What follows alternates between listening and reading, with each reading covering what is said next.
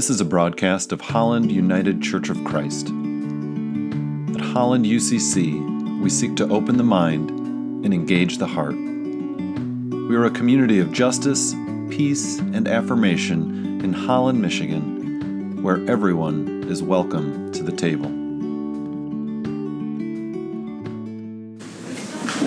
Well, welcome, friends, to worship here at Holland United Church of Christ. It's great to have you with us here for our official kickoff. Pretty excited for that. Well, here at Holland UCC, whether you are a believer or a doubter, whether you're gay or straight, whether you're wondering or wandering, or whatever your story, you are welcome here. Well, we begin the service by recognizing the light of the world that is around us and within us. And we do that as we light these candles. And as this meditation bell is rung, allow those reverberations to calm you, center you, allow you to be present for this sacred time that we have together this morning.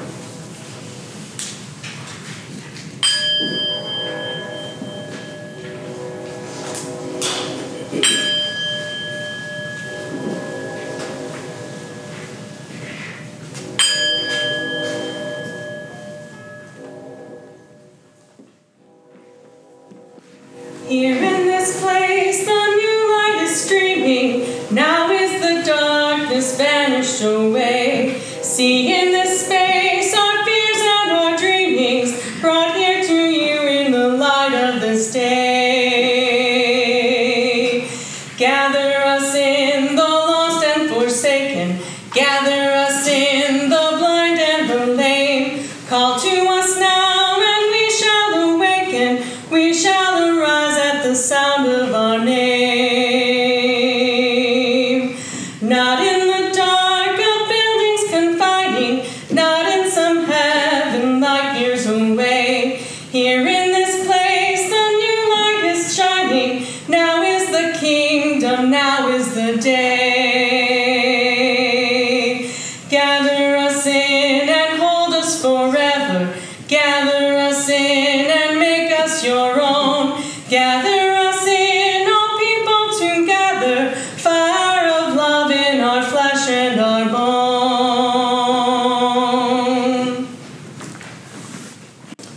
Come, come, whoever you are. Do you hear that voice calling you, calling us? That voice which calls us together here today in this room, made holy by our presence and by the sacred breath we share in our singing and our speaking and our silence. That voice which calls us to remember that we are not alone and that we are inextricably linked to all other life, woven into a vast tapestry of existence of which we are a powerful, integral, and holy part. And just as we've been called together here today, we act as the voice, the heart, the hands of another call. The call to walk with the wanderers, sing and dance with the worshipers, proclaim the memory of those who have taken their leave, wrap the despairing and the broken in the arms of love and community, and hold the hands of all of us who have broken our vows and call us back again and again to the covenant and work of justice, humility, and steadfast faithfulness. For this, we're here together today. So my friends, come yet again. Come, let us worship together.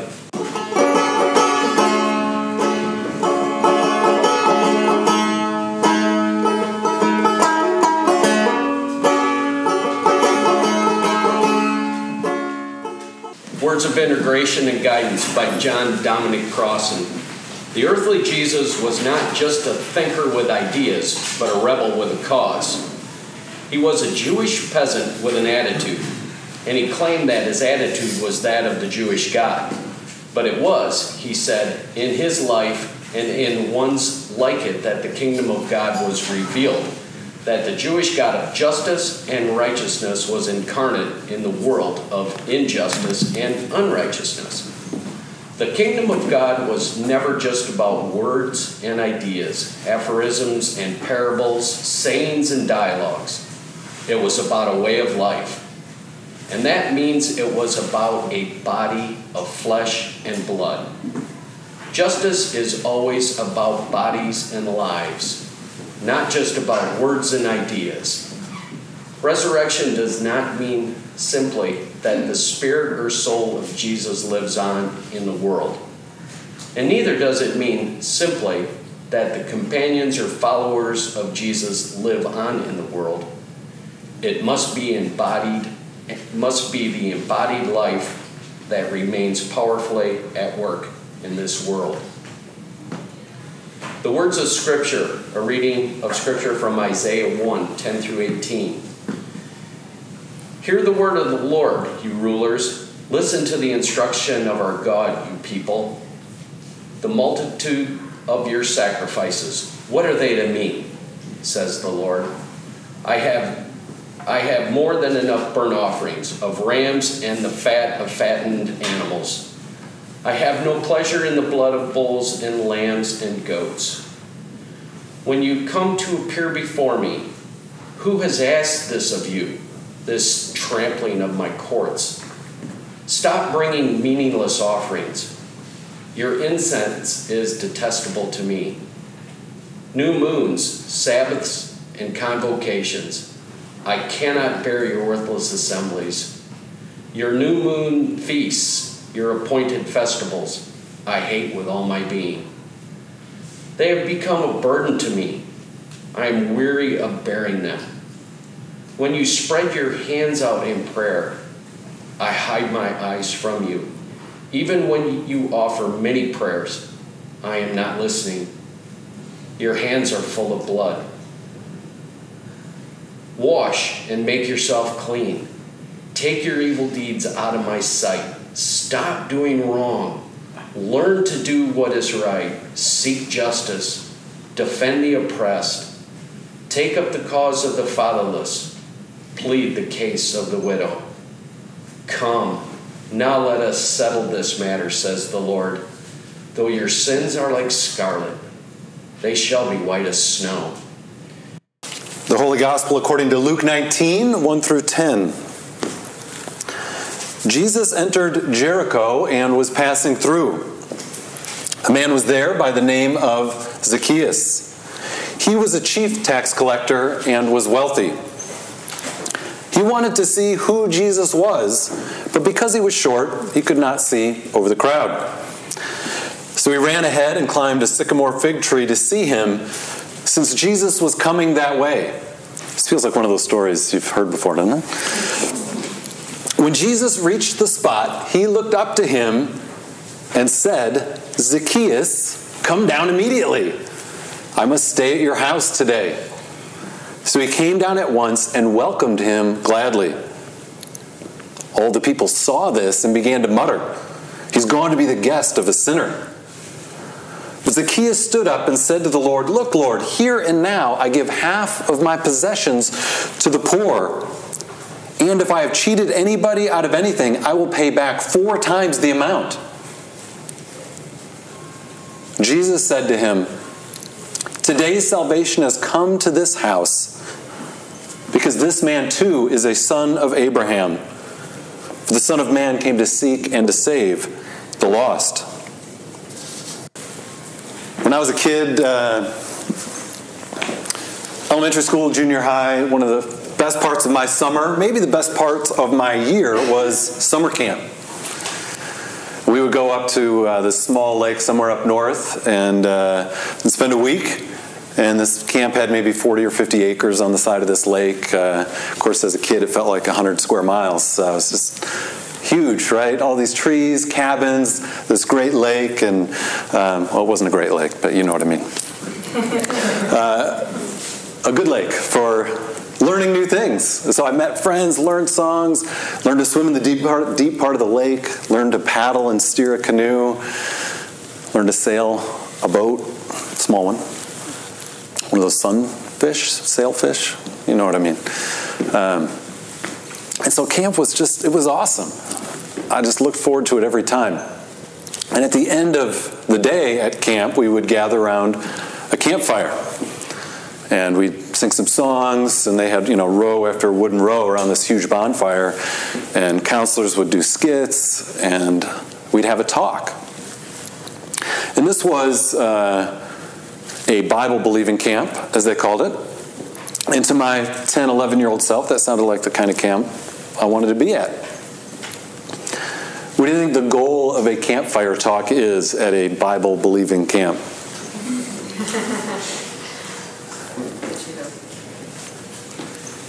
You want an answer? Sure. I thought it was rhetorical. Could be, get them saved, right? Yeah. Get them saved. Get these kids to hear about Jesus and pray the prayer. And so, we would hear, a good story, and we'd hear about Jesus and why we needed him, and why we needed him because what would happen if we didn't accept him.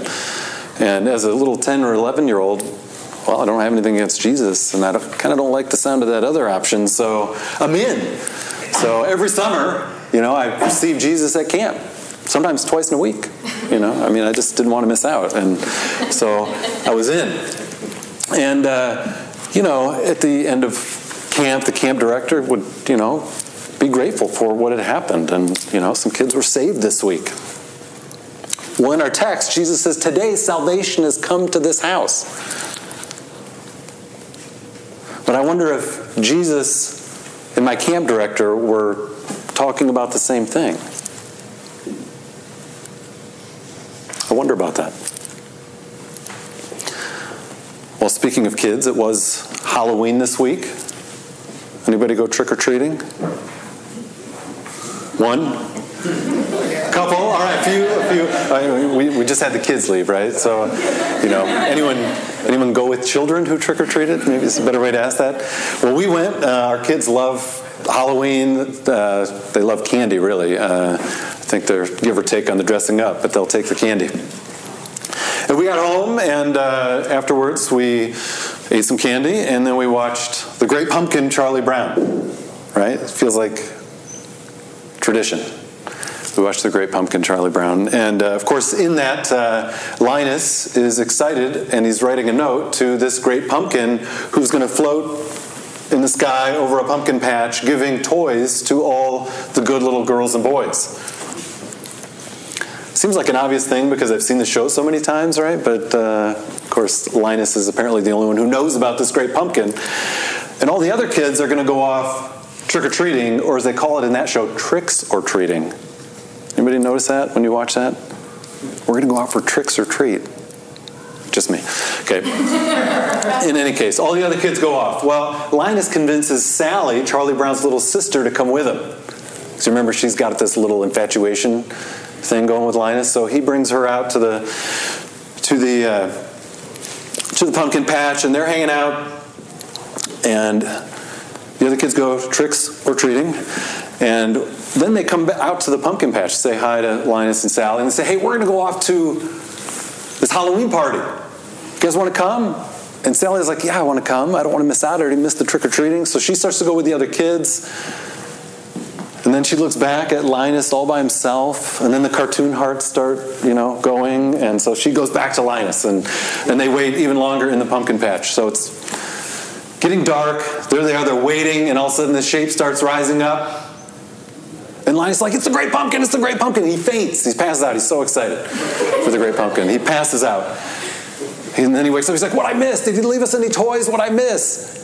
But of course, the big shape was not the great pumpkin. It was Snoopy. It was Snoopy. And when Sally realizes what's happened, she gives one of the great diatribes ever given in a kid's cartoon. She says, "I was robbed. I spent the whole night waiting for the great pumpkin, and I could have been out for tricks or treats." And then she covers her mouth. "Oh, Halloween is over, and I missed it. Halloween is over, and I missed it. You blockhead. You kept me up all night waiting for the great pumpkin, and all that came was a beagle. I'll sue. I didn't get a chance to go out for tricks or treats. What a fool I was. I could have had candy and apples and gum and cookies. and all sorts of things. But no, I had to listen to you, you blockhead. What a fool I was. Tricks or Treats comes only once a year, and I miss it by sitting here in this pumpkin patch with a blockhead. You owe me restitution.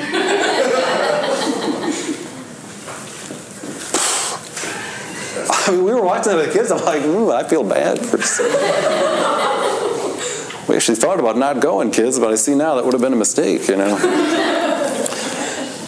And so we feel for Sally, right? An injustice has happened and somebody's got to make it right. And certainly we've been in a spot, right, where something like that has happened. A wrong has happened, an injustice has happened, and there's something deep within us that cries out for it to be made right. Well, in our text, Jesus is traveling through Jerusalem, and the text says a man was there by the name of Zacchaeus. He was a chief tax collector and was wealthy. Well, how does a chief tax collector get wealthy? Well, he collects more than the people are required to pay, right? And he does the thing where actually he doesn't do the collecting of the taxes himself. He has these toll collectors under him who do the dirty work of collecting from the people what they owe and then some extra, and then that comes to someone like Zacchaeus. He takes his cut off the top and sends the rest along to Rome. It's like he takes from everyone's Halloween candy and he takes all the good stuff, right? He takes the large Snickers, the king-size Baby Ruth, the Sour Patch Kids. What else is a good one? Reese's Peanut Butter Cups. Reese's Peanut Butter Cups, the Gobstoppers, right? He takes all the good stuff and he leaves them with what? Exactly. Tootsie Rolls and Dum Dums. The tracks. And the tracks, yeah. That's right. I wasn't even thinking that low, but yes. He leaves them with the Tootsie Rolls and the Dum Dums and says, you suckers. Oh, the Dum Dum, okay. That's bad. All right, but this isn't about candy, is it? It's not about candy. This is about real people in real people's lives. Right? It's moms and dads and kids and field workers and day laborers and neighbors. It's people who used to own their own farms, but they had to sell them because they couldn't pay the taxes and the tribute that was owed. And now, instead of owning their own farm, they're working this land that used to be theirs, and they're working at subsistence level. These people are barely able to put food on the table because of this financial oppression. And so this Zacchaeus is a bad guy who's a part of a bad system that he is helping make worse. And Jesus shows up and says, hey, get out of that tree. We're doing lunch at your place today. Well, the people see this and they think, what? Jesus, we thought you were with us. Don't go with that guy. But you see, Jesus sees everyone as someone. Someone to love, someone to get to know, someone to have a meal with. Someone that God loves. And so Zacchaeus welcomes Jesus gladly. And little does he know that he's about to have a campfire moment with Jesus. So he encounters Jesus, and like me as a boy at summer camp, he signs up, right? He gets saved. But what is this salvation? Does this mean that Zacchaeus is now going to go to heaven when he dies? Does this mean that Zacchaeus can sleep easy at night because he's not going to go to hell? Does it mean he can keep doing what he's doing and put his feet up because he's got it made in this life and the next? Well, on closer inspection, we notice that something happens before Jesus pronounces salvation. Zacchaeus says, look, Lord, here and now I give half of my possessions to the poor, and if I've cheated anybody out of anything, I'll give back 4 times the amount. I don't like to share half my Halloween candy, let alone half of my possessions. This is serious stuff he's talking about. And Jesus' salvation has come because he sees something. He sees someone whose heart is broken open. Someone who knows that they've participated in deep injustice, but that God's economy looks different than that. As Sally would put it, he's no longer a blockhead. He makes restitution. He invites people to the Halloween party. He gives back the candy.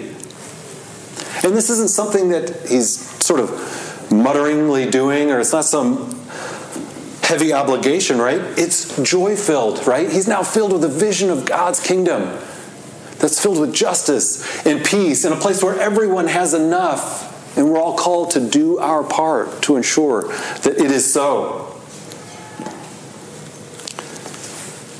When Jesus talks about salvation, I don't think it was the same thing I was hearing about at summer camp.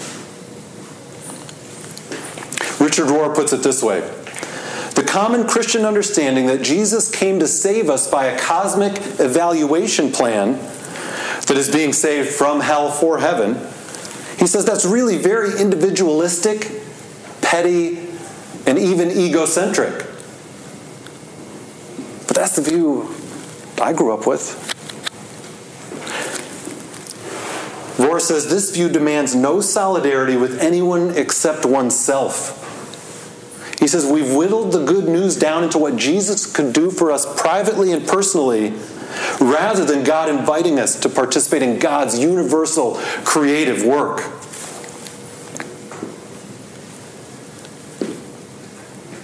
Jesus is inviting us to something so much bigger and grander and participatory and inclusive. And yet we're often presented with a disembodied gospel. A gospel that really doesn't make any difference right now. And yet Jesus says, today, salvation has happened. Today, people have something to eat who didn't have something to eat yesterday. Today, where there was formerly injustice, now there is some justice. Today, there is peace where there wasn't yesterday. Imagine if we lived into this vision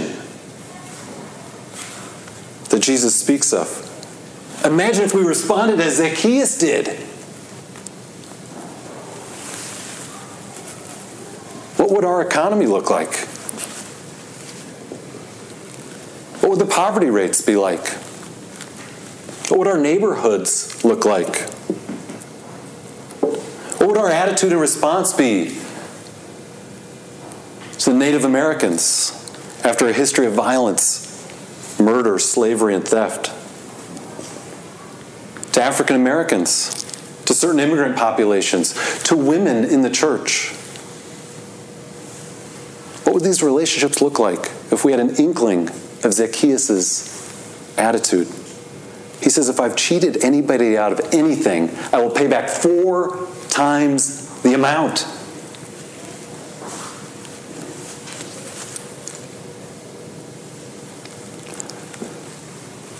Now, I'm not saying this is easy stuff, but I do think it's Jesus stuff. And let's not forget our reading earlier from the prophet Isaiah, which Scott read for us, where God says this worship thing, if it's not accompanied by real justice, then maybe I'm not that into it. And I think that's a good word for us, right? As we begin this worshiping community, which I am so excited about. I'm excited you guys are here. I'm excited we have all these kids.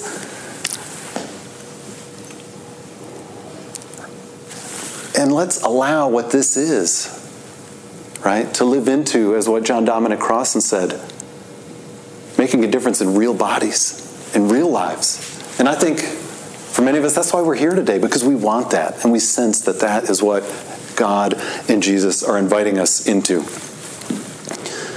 We're invited to be participants in the goodness that God wants to unleash on the world. And that is a pretty awesome thing.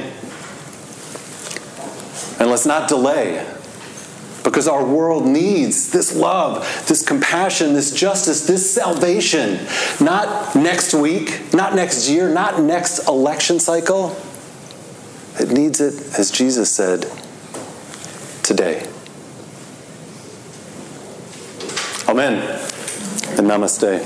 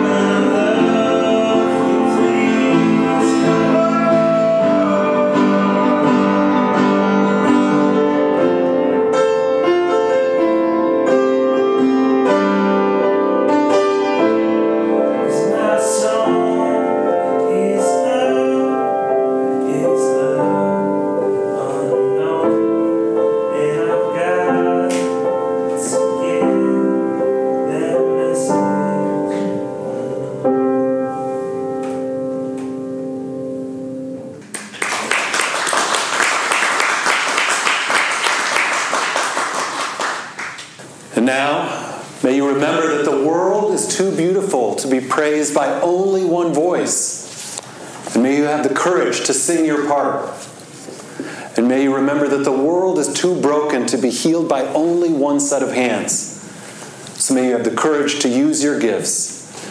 And as you go, may the light of God shine upon you, and within you, and through you. Amen. And go in peace.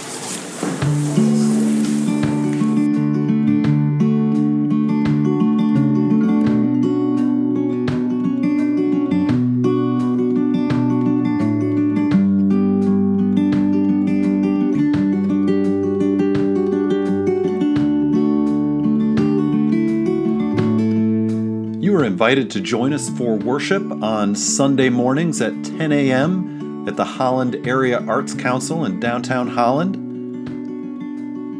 And for more information, how to get involved, or to support our work, like us on Facebook or visit hollanducc.org.